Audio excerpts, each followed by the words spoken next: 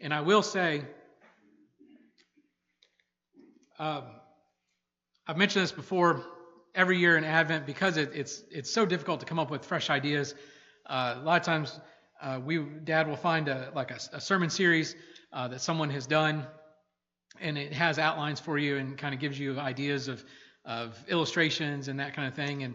And so that's normally what we do. And sometimes those sermons are a little harder to preach just because, for one, it wasn't you that put the lesson together, the sermon together. And sometimes it's hard to understand where they're trying to go with the outline. But I will say last week's sermon and this week's sermon, these are easy messages to preach. And I'm not saying that it's easy as far as just, look at it for 5 minutes and don't have to study or don't have to pray about it or don't have to read through the scripture. I'm saying it's easy because it's good stuff to preach about. It's good theological stuff. And again, not saying it's good stuff, saying it's all great. I'm saying it's good theological truths to talk about. And so this morning we're going to read in John chapter 1, verse 14. John says, "And the Word was made flesh and dwelt among us. We beheld his glory. The glory is the only begotten of the Father, full of grace and truth." So this morning we are continuing our series of the heart of Christmas. And as we've mentioned, Jesus is the heart of Christmas. And this morning we are focusing on joy. And so to start off with, I'm going to need some crowd participation this morning. Don't worry, it's just raising your hand. So I'm going to give you a couple scenarios, and you raise your hand if that would bring you joy in your life. So let's say this week, which, by the way, next week is Christmas Eve. So I think last night I bought my last Christmas present. I think we're done. And it was actually a Christmas present I wasn't expecting to buy, and something came up, and I was able to buy something I had been wanting to buy. So anyway, if you're not done with the Christmas shopping, you better get on it, because you'll be stuck like Dad is the couple days before Christmas fighting the crowds. So anyway, let's say this week you're at your favorite restaurant, and it comes time to pay the bill, and the waiter tells you that a random stranger has paid your bill for you, and you don't have to worry about it. Who would bring that joy to? All right, I think pretty much everybody, we would be pretty joyful at that.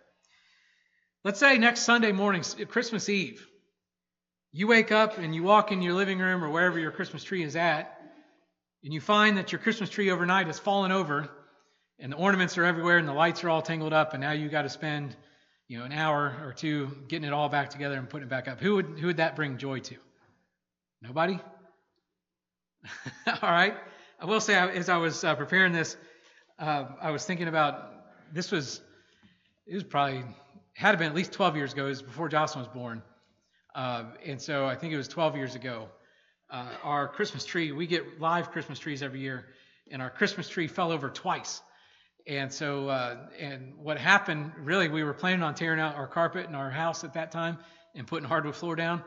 And after the second time, it stained the carpet really bad. And so we took that as a sign that we need to just go ahead and start working on our carpet. So shortly after Christmas, we started tearing everything up and replacing with a hardwood floor. We ended up having to take a wire, tie it around the Christmas tree, and I took a screw and screwed it into the wall and wrapped the wire around that screw. Didn't look the greatest, but it didn't fall over anymore. So one final one, and I think this one we might have a split here. Let's say a week from Monday, next Monday, Christmas morning, you wake up and it snowed 6 inches on the ground. Now, you could be joy at that. Could be a little aggravation because now you got to shovel your sidewalk or your driveway, or now you got to drive in it. So who would bring that joy? Who would bring joy? That's right. I'm one. Of course, I know I'm a little younger, and I actually enjoy doing the shoveling. Especially 2 years ago, I bought a little electric snowblower thing, and so that makes it even more fun. I like it when it snows that much, so I can justify spending that money on that thing. So anyway, the point of all that is, a lot of times we let our circumstances determine what is joyful in our life. And the problem is, as much as we want to say that this time of year is full of joy, a lot of times the circumstances aren't really full of joy. A lot of times it's stressful. It brings heartache because it reminds us of past tragedies. It reminds us that life is not what it used to be. I was just watching a video this morning. I mentioned a few years ago, there's a news station out in Idaho, East Idaho News, and an anonymous sponsor gives $1 million every year, and they give out Christmas. They give out like big prize or big presents to people that need. And this morning, the video, this guy had been battling cancer for like 12 years, I think, and off and on. And right in the middle of his cancer treatment, he accidentally ran over his daughter and killed her. And he couldn't afford to replace the car, and he actually talked about this. They gave him a new car, and he said that one of the most painful things was every time he got in that car, he realized, he remembered what happened, and he couldn't get away from that memory. And he talked about how great it was that he could have a different car now, and that he could have new memories and not have to remember that tragedy every time. And so a lot of times, this time of year is filled with stress. It's filled with heartache, and it's hard for us sometimes to say that this time of year is full of joy. But this morning I want to look at 3 facts about joy. And the first fact is what we saw in John chapter 1, verse 14. The first fact about joy is we can have joy because God came to us. We can have joy because God came to us. You see, the Bible tells us that here in John chapter 1 says the Word became flesh. And if you've ever read through the book of John, the first chapter of John, the first time you read it, if you've never read the first chapter of John, I'm telling you, first time you read it, you're going to be saying, what in the world is he talking about? Because the first couple of verses is, in the beginning was the Word, and the Word was with God, and the Word was God, and in the beginning, and the Word was there in the beginning, and it's very confusing. And it's not until you really get to verse 14 when you realize what he's talking about when he uses this word, word. And it's when he says that the Word became flesh and dwelt among us. And so when he uses that term word in the Greek, that word is logos. And there are actually 2 different types, or 2 different words that you could use for logos. And the word there, logos, or there are 2 different words that you can use that are translated into the English word. Say that 10 times fast. But the word that he uses is logos. And logos, for a Jewish person, logos, that's the word of God. God spoke this world into existence. The 10 Commandments, the Jews would refer to that as the Decalogue, the 10 words. And so the Word of God not only created things, the Word of God gave us the commandments and gives us the laws how we ought to live. And so the Jews, when John used this word logos, they understood what he was talking about, the Word of God. They understood that when he says the Word became flesh, it wasn't just a baby that was born in the manger. This was the actual Son of God. This was God himself coming in the flesh. John wrote this during the time of the Roman Empire. And to philosophers at that time, logos was used as a term to describe what held everything together, what created everything, and not necessarily in a sense of the actual true God, but just in a spiritual sense. Logos was used by philosophers to say that's what sets everything in motion. That's what makes the sun rise and set in the day, and that's what makes the moon go through phases, and that's what makes the seasons come and go, and that's what makes everything happen is this idea of logos. And so John, when he uses that term, he uses it very specifically, so that way no matter who is reading this, at that time they understood exactly what he was saying. He was saying that this logos, that what holds the world together, to those who were not believers in the true God, but to the Jews, the one who spoke this world into existence. That's why he said in the beginning was the Word, because in the very beginning when the world was created, Christ was there. And so he says that logos, God, came to us. And it's amazing to me to think about that. He says the Word became flesh and dwelt among us, and we beheld his glory. And he says he came to us full of grace and truth. And so that gives us joy, because we don't worship a God who is out there that no one has ever handled or touched or done anything, like that just can't be can't be touched with our feelings. Christ came. God put skin on himself. And he walked around and he felt hungry. He felt thirst. He felt pain. He felt suffering. If you remember when the shortest verse in the Bible is Jesus wept, and the context of that is his friend Lazarus has died, and he is standing at Lazarus' tomb, and he is feeling that loss that we feel when we experience death. And so God, the God that we worship, has come to us, and he has experienced everything that we experience, and yet now we can worship him. And to me, it's amazing to think, Jesus said, and I don't have the verse, but Jesus told his disciples, he said, "You didn't choose me, I chose you." A lot of times people think that before they become Christians, they got to get everything lined up. They got to get everything, I have this in my life, and I have that in my life, and I got to get rid of this, and I got to get better at that. And, this past year at work, my goal, as soon as I met with my manager during our review this past year, my goal is to get promoted to the next step this coming year. I'm really hoping. We got our reviews coming up next month, and I'm hoping that happens. And so I was very clear to him what my goal was. And so all this year I've been getting everything lined up, because the whole deal is, if you're going to get promoted, you got to prove that you're ready for that promotion. And so that's how we feel sometimes in our life with God, is that in order for us to come to God, we got to get everything in line. We got to get everything to impress him. It's almost like a job interview. We show God our resume of, hey, look at all the stuff that I've done in my life, and look at how I've cleaned up my life. But the Bible tells us that Christ came to us in the middle of all of our sin. Amen. He came to us no matter what we are in our lives. And he came to us to help us in our lives. See, a lot of times our lives resemble chaos. In our Sunday school, the last 2 weeks we've been talking about Joseph. And one thing I always remind myself when I'm studying about Joseph, and I'm talking Joseph the Old Testament, not Joseph the New Testament that we're normally talking about at Christmas time. But Joseph in the Old Testament, his brothers sell him into slavery. He is successful as a slave. His master trusts him in everything. He's wrongfully accused by his master's wife.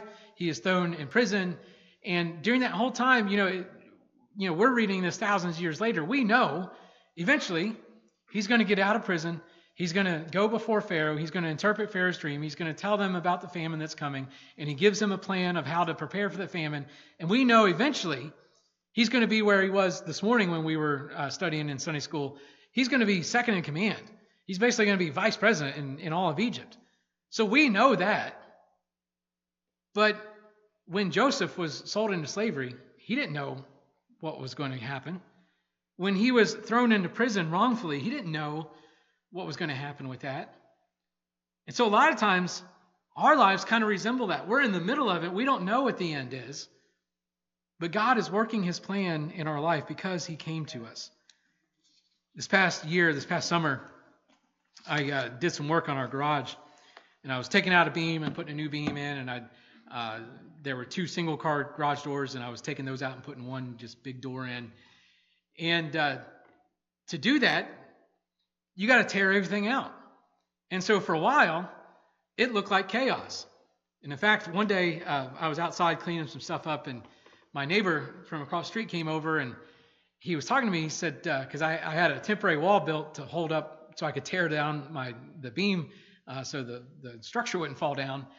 And so my neighbor saw it, and he goes, "Hey, are you getting rid of your garage and you making it into a room?" And I said, No. And I explained to him what I was doing. And then it turned into a nice conversation because his house is basically our house but flipped. And he said he's retired. And he said, he said, I've lived in this house like 30 years. And he said, the way that garage is set up has always aggravated me. He said, now I'm too old. I don't want to mess with it. I don't want to do what you're doing. He said, but I would have loved to have done this years ago to my house. And so it was reminding me that, when my neighbor looked at that, it looked like chaos. It looked like he didn't know what was going on.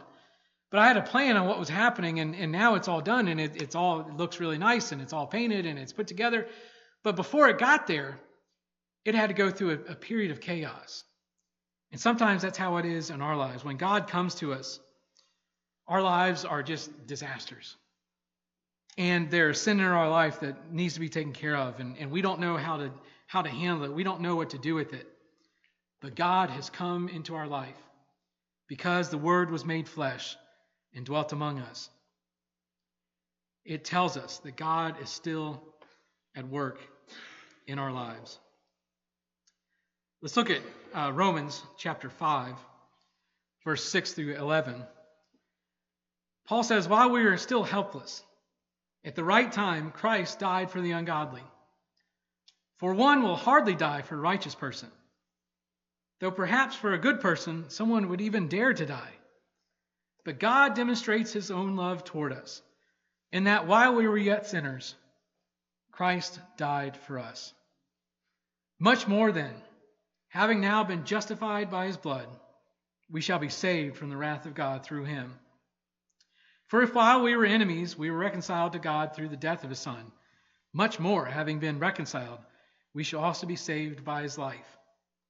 And not only this, but we are also celebrate in God through our Lord Jesus Christ, through whom we now have reconciliation, or received the reconciliation.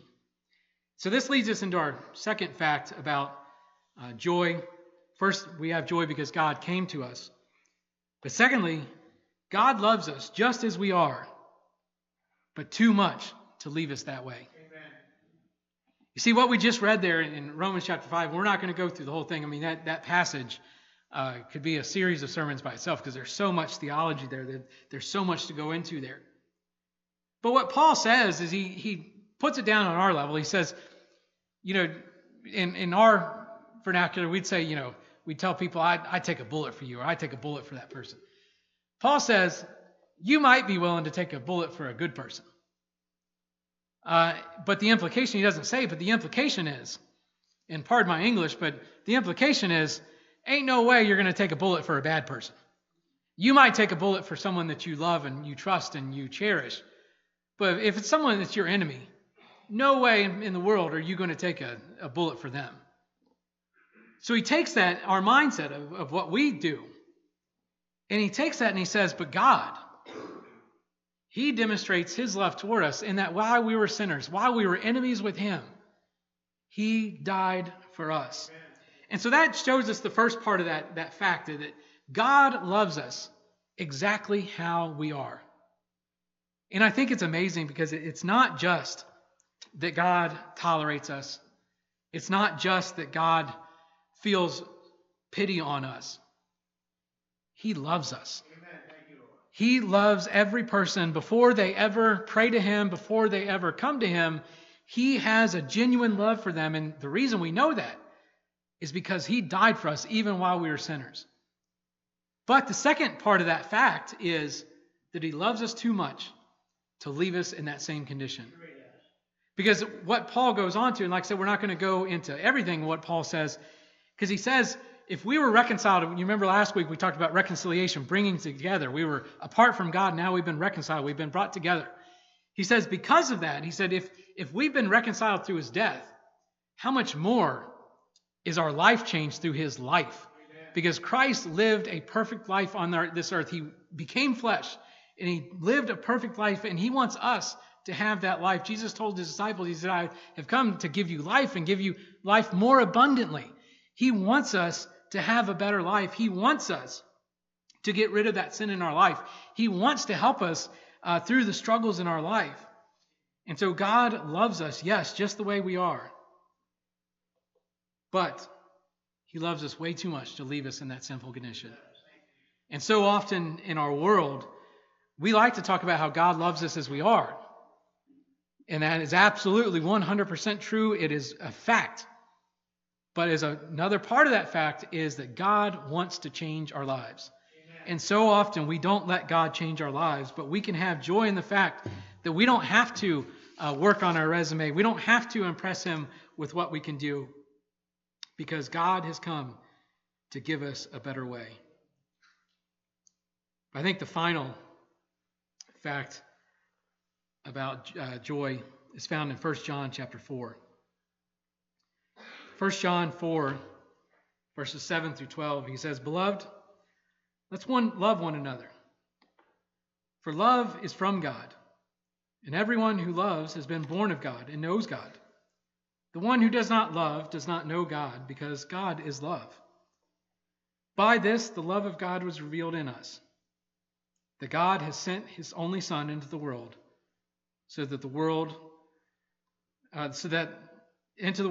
we may live through him. In this is love, not that we have loved God, but he loved us and sent his Son to be the propitiation or the substitution or the penalty for our sins. Beloved, if God so loved us, we also ought to love one another. No one has ever seen God, but if we love one another, God remains in us, and his love is perfected in us. And so this shows us the final fact about joy is that joy is a result of grace. Have you ever received grace in this world? And I'm not talking in a spiritual sense, but just you got out of a punishment that you deserved. I have a story just from 2 weeks ago. Now, I will admit, in my younger years, I got pulled over quite a bit when I was driving. But I was actually just about a month ago, my insurance renewed, and I was thinking, as I was looking through the paperwork, it's been almost 10 years since I got pulled over for anything. And so 2 weeks ago, we were heading to Coney Island to do the drive-through light thing. And I was on 275, and I get pulled over. What was happening was I was trying to be a actual responsible driver. I was in the left lane, guy was coming up behind me, so I got over to let him pass. Person wasn't passing, and so I kind of got a little aggravated, and I thought, well, if you're not going to pass, I'm going to get back over so I can get around everybody. So I kind of swooped back over, didn't use my turn signal. Well, almost as soon as I did that, the guy behind me gets over, police officer right behind him. So as soon as that guy gets over, police officer flips on his lights and pulls me over. And so I thought, well, okay, I deserve this one. I was kind of weaving in and out there. And so the police officer comes to the window, and I show him my license, and he said, you didn't use your turn signal there when you changed lanes. I said, yeah, I know. And he said, well, where are you heading? And I said, we're going to Coney Island. He goes, oh, you guys are going to go see lights? And I said, yep. And he goes, well, and he hands me my license back. He said, have fun and just drive safe. Remember to use your turn signal. And I thought, man, that's great. For once, I fully 100% was expecting to get a ticket. I fully 100% deserved to get a ticket, but I was shown grace. And so a lot of times in our lives, just not, like I said, not in a spiritual sense, but times that we're shown grace, it brings us joy in our life because we know what we deserved. And we got out of that punishment because someone showed us grace. And so God, because he has given us grace. If you think back to John chapter 1, verse 14, at the end it says he was full of truth and grace. And that kind of goes back to our last point about how, yes, God loves us how we are, but there's also a truth that he wants to change us. And so here, because of that grace, because he was full of grace, in the book of 1 John, what we just read, he's basically saying that because of how God has treated us, because of the grace that God has given us, he says, we ought to treat other people like that. We ought to show them the joy in our life. And what he says there at the very end, he says, no one has seen God, but he says, if we treat others, if we love other people, people will see God working in our lives through what we do. And so in our lives ought to be filled with joy because of God's grace. So I want to end with a quote, and Brother Allen, this is the slides that I added at the very end. This is from Charles Spurgeon, great preacher of over 100 years ago. In fact, just real quick, before mega churches were a thing, he was a pastor of a mega church, and not because he, had a circus on stage. It's because he preached the truth. They wouldn't sell these tickets, but just to make sure that it wasn't overcrowded, the night before his services, they would hand out tickets to get in, and you had to have tickets to get into his church. And like I said, it wasn't to make money; it was just so that way they had enough places for everybody to sit. But here's what Charles Spurgeon said about grace. He said, "There is a marvelous medicinal power in joy. Most medicines are distasteful, but this, which is the best of all medicines, is sweet to the taste and comforting to the heart. This blessed joy is very contagious. One dolorous spirit brings a plague into the house. One person who is wretched seems to stop all the birds from singing wherever he goes. But the grace of joy is contagious. Holy joy will oil the wheels of your life's machinery. Holy joy will strengthen you for your daily labor. Holy joy will beautify you and give you an influence over the lives of others. That's the joy that we're talking about, not the joy of presents, not the joy of seeing snow, not the joy of having our bill paid or getting out of a ticket. It's the joy that we have received because God's grace has overcome our lives and given us forgiveness of sins. Let's stand together. Thank you, Father.